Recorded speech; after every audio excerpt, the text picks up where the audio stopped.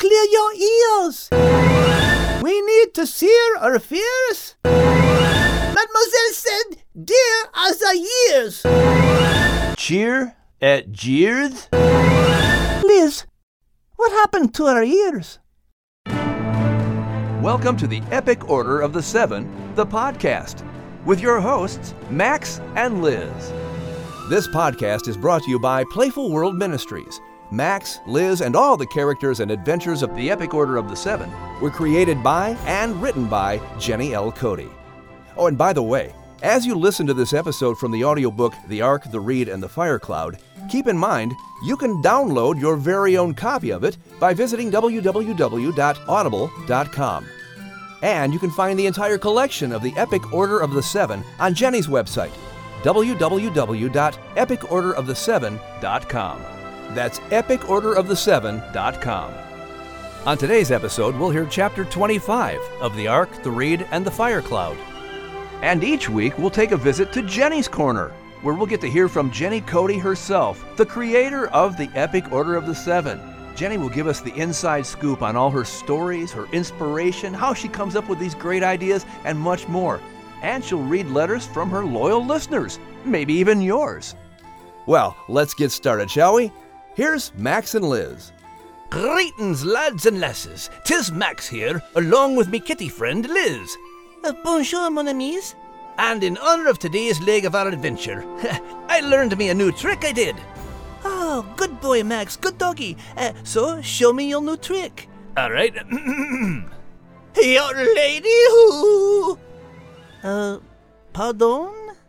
I said, Your lady who? Well, Max, you already know I'm the Lady Liz. Eh? You asked, you are the lady who? And I answered, I am the Lady Liz. But I thought you knew that. I did. I mean, I do. See, Liz, I weren't asking you nothing. I distinctly heard you ask, you're the lady who? Which, by the way, is a very poorly constructed sentence, grammatically speaking. But it weren't no question. Weren't no question? Max, you really need to brush up on your grammar. Liz, I can't be brushing up on me grammar. She's already passed on, God rest her soul. And she don't need no brushing. And from the pictures I seen, she always had a fine, healthy coat. Why do I even try? What's that? Why did you ask, you're the lady who? I weren't asking. I were yodeling then. Oh, je comprends. Yodeling. You are giving a Swiss mountain call. No, I were yodeling. That's what yodeling is, Max. The mountain people of Switzerland use yodeling to communicate with each other across long distances. What, they never heard of smartphones? Yodeling was around a long time before the smartphone. But I think I know why you're yodeling. Well, I thought it would be a grand way to introduce today's episode. And you're absolutely right. For today, we travel to beautiful Switzerland. Aye, 'tis the homeland of Gilliman. And the home of some of the most breathtaking views in the whole world. Aye, they're breathtaking, all right. Being up that high, there's not a whole lot of breath to be taken. The high altitudes have less oxygen than in the lower lands. There's not much air up there either. That's similar to what I said. And it not only works your breathing harder, them high mountains can mess with other things too. As you shall now hear in our latest chapter of The Ark, the Reed, and the Fire Cloud. Chapter 25. The Mountain Pass. The scenery before them was astounding. Even Max had to admit that these snow-capped mountains overlooking glacier-born blue lakes gave Scotland competition for beauty. The mountains of Switzerland seemed to go on forever, rising and falling on the horizon and plunging into sparkling waters below. The air was fresh and crisp. It also affected them in a strange way. What did you see? Shouted Max to Kate, who had asked him something. I said, did you see those birds flying overhead? Shouted Kate in reply. Did I see the herds dying in a bed? What kind of nonsense are you saying, lass? Max shouted in reply, shaking his head to try to clear his ears. No, the birds! Did you see the birds? Kate shouted again, feeling flustered. Did I tree by thirds? I like to tree pesky beasties, but usually just one at a time, said Max, thinking Kate was asking about his pest-rounding abilities. Kate shook her head. Max made absolutely no sense. Suddenly, the animals all came to a halt. Liz had stopped walking up ahead, jumping onto a rock where everyone could see her. You need to clear your ears. They are plugged up from the change in elevation, Liz shouted. We need to sear our fears. Aye, she is a wise lass, and quite profound, exclaimed a very loud Al, not understanding what Liz said. Mademoiselle said, dear as the years, interjected Henriette, who rocked back and forth on top of Don Pedro as he walked, smiling at Jacques as she thought of their years together. Jacques beamed back, enjoying the fact that he could not hear Henriette, for once. Cheer at jeers? asked Don Pedro, thinking those words were just more anger management advice from Henriette. Rudy and Rosie seemed to be the only ones not affected by the change in elevation on their ears. They were used to flying at high altitude, after all. The hummingbirds enjoyed a good laugh at the absurd conversation among the animals. Finally, Rosie flew over to Liz, putting her beak inside the cat's ear, saying, They can't understand you, senorita. No one can hear a thing, so the words are all nonsense. Merci, Rosie, Liz replied. With that, she began to yawn. She said nothing, but repeatedly yawned. As the animals watched Liz, they couldn't help but yawn as well. With every yawn, they noticed their ears popping and clearing. They could hear again. Max's ears finally popped clear. He turned to Al and said, Can you hear me now? Liz, what happened to our ears? asked Kate. You see, mes amis, we are now entering higher elevations in this mountain pass. As this happens, the air pressure in our ears gets, out of whack and needs to adjust. Yawning helps reduce the pressure. When you could not hear me, I simply began to yawn. It is quite contagious, no? asked Liz. I can hear you fine now. It's amazing how just a little bit of misunderstanding can change the meaning of things, said Al. Oui, that is why it is very important to make sure we always understand each other on this journey. If you do not understand something, just ask. And if you cannot hear, then just yawn, replied Liz, looking to see that everyone understood her. I heard everyone just fine. You should have heard yourselves, laughed Isabella, letting loose her usual Ah, oui. Yawning helps the ears to pop clear, but also chewing. And since cows continually chew their cud, Isabella's ears stayed clear. Magnifique, Liz replied. It was nearly nightfall, and they were in a good place to rest. As you can see, the fire cloud has stopped, and so will we for the night. Everyone find a bite to eat, and let us sleep close together, since it will be quite cold tonight. A word of caution, mes amis. We must be careful to keep our voices down, as much as possible. We are in avalanche territory, said Liz. They had climbed into a heavily snow-covered area, and the temperature would quickly drop when the sun went down. Al and Isabella discovered they shared a passion for food, and soon found a nearby clump of buttercups poking out of the snow to devour. Liz had explained that cows can spend up to 8 hours a day eating, and that their stomachs were made up of 4 sections. As for Isabella's gas problem, Liz said that cows can produce 200 pounds of gas a day from all they eat, being expelled through burping and other unpleasant noises. Al was jealous at how much a cow could eat. He and Isabella talked frequently about various foods, likes and dislikes.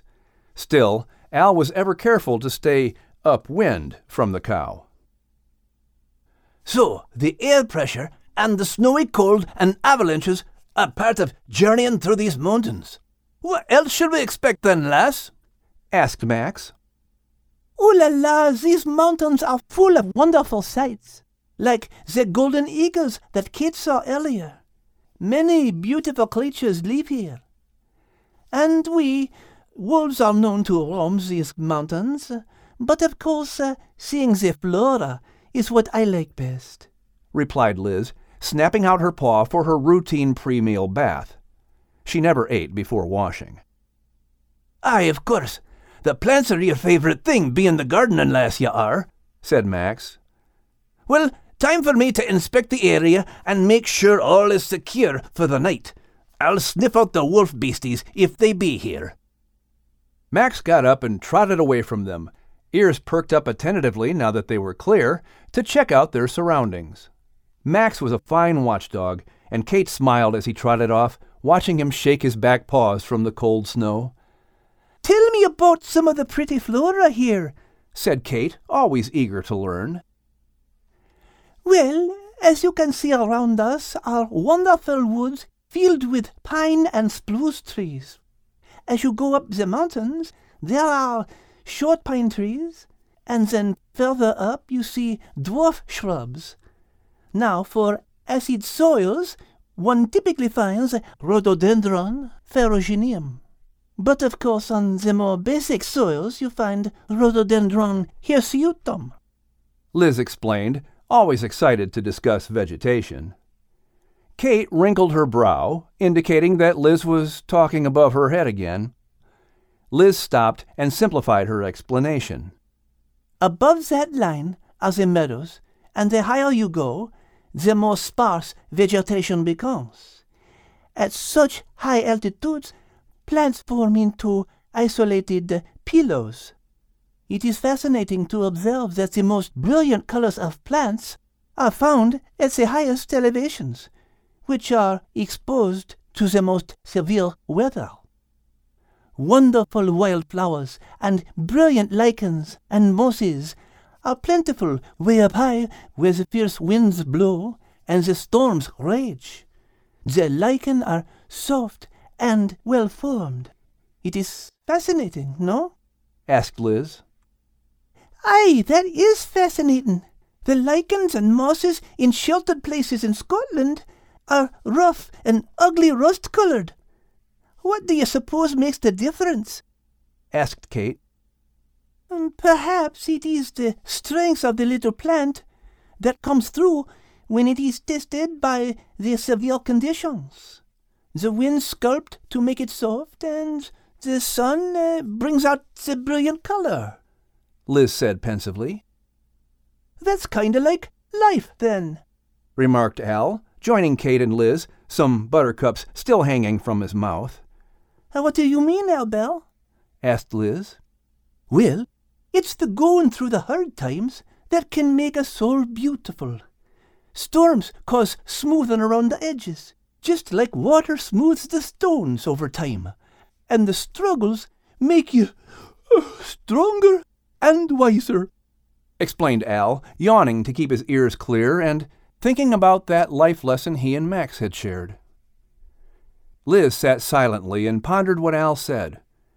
It was a fact of nature that trees up on the mountain peaks have the strongest roots to withstand the winds, and the battered mountain tops produce the most beautiful flowers. She smiled as she realized that this fact of nature also applied to life. This seemingly simple cat was right. He had a depth to his heart that drew Liz to him. She may have the facts on how things work, but seeing the meaning behind things often escaped her. And the meaning, many times, was far more important. So, tell me about the wildflowers, asked Kate, enjoying all she was learning from Liz. Albert and Isabella are enjoying some Ranunculus glacialis, or glacial buttercup, said Liz, smiling at Al, who walked back over to graze with Isabella. There is another flower I have heard of, but have never seen. Few ever do see it, because it is so hard to reach. But I hear it is a flower of incredible beauty. How I would love to see it, said Liz. Do tell me about it. It sounds intriguing, said Kate. Leontopodium alpinum, which is part of the Asteraceae family. It has woolly white leaves and beautiful blooms of 5 to 6 small yellow flowers surrounded by a star of leaflets. It thrives in rocky limestone places that are very inaccessible. It is a very special flower. Ah, how I would love to see one just once, sighed Liz. What makes it so special? asked Kate. It has long been known as a flower that a lover will risk his life to get for his true love. It symbolizes bravery and love. It's known as Edelweiss, from the German Edel, which means noble, just as someone else's name here means noble, explained Liz, smiling at Al, who smiled back with yellow flowers in his teeth. Isabella leaned her head over to Al and whispered, Senor, have you been listening? I'm sorry, what are you saying? replied Al, chewing. Not to me, to the senoritas. You told me how badly you still feel about tearing up Liz's garden. I think I know how you can make it up to her, Isabella said, looking over at Liz. The cow smiled. Every woman loves to get fresh flowers. Ah, that was such a glorious day. Aye, once we got our ears unplugged then. And that were the day Big Al surprised us all a wee bit. In one simple statement about going through the hard times, he gave us a great deal of wisdom.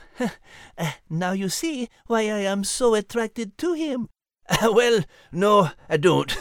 But I'm a doggy then, so you'll pardon me if I'm not sharing your feelings. I just like the big fella. Al's me best pal. And that makes me wonder how Miss Ginny came up with such a cat when she was trying to write her stories. Well, there is only one way to find out then. Let's head on over to Ginny's Corner. Hello, Miss Ginny. Hey, Max and Liz. What are you two curious about today? In a word, Al. Ugh, in more than a word, tell us the story behind Al. How'd you come up with such a kitty then, like? Al.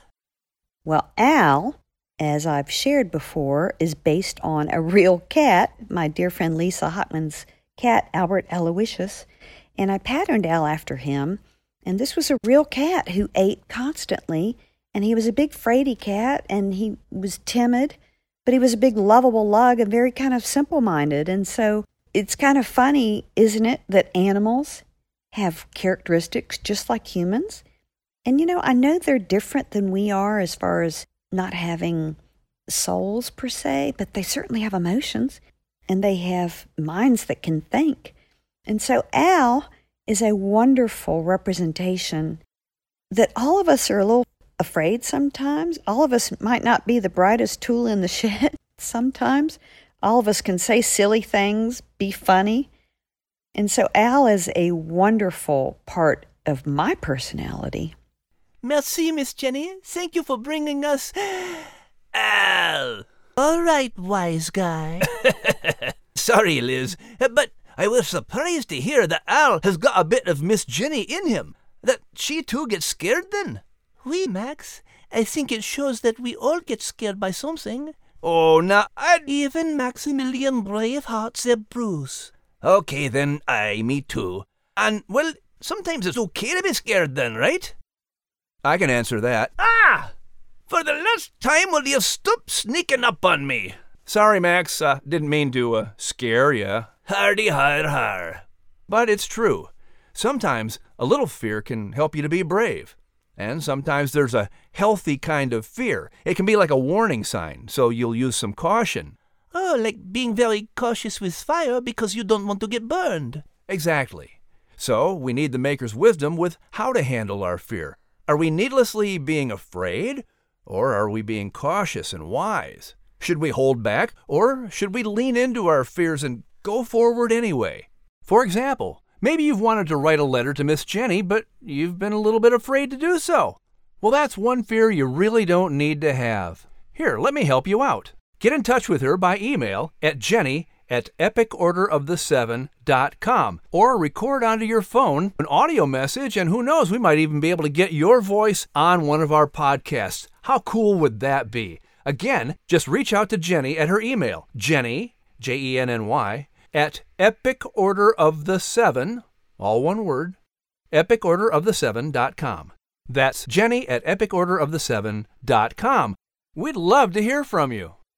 Well, in our next episode, Al takes his cues from this week's episode and makes a decision that helps him conquer his fear. But is it a brave decision or a foolish move? Well, we'll all find out in our next episode. Thanks, announcer lad. Liz, is he starting to make a wee bit more sense? Oui, and so now I am frightened.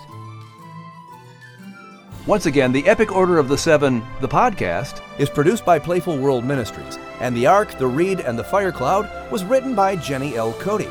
To purchase your copy of The Ark, the Reed, and the Fire Cloud on audiobook, log on to audible.com.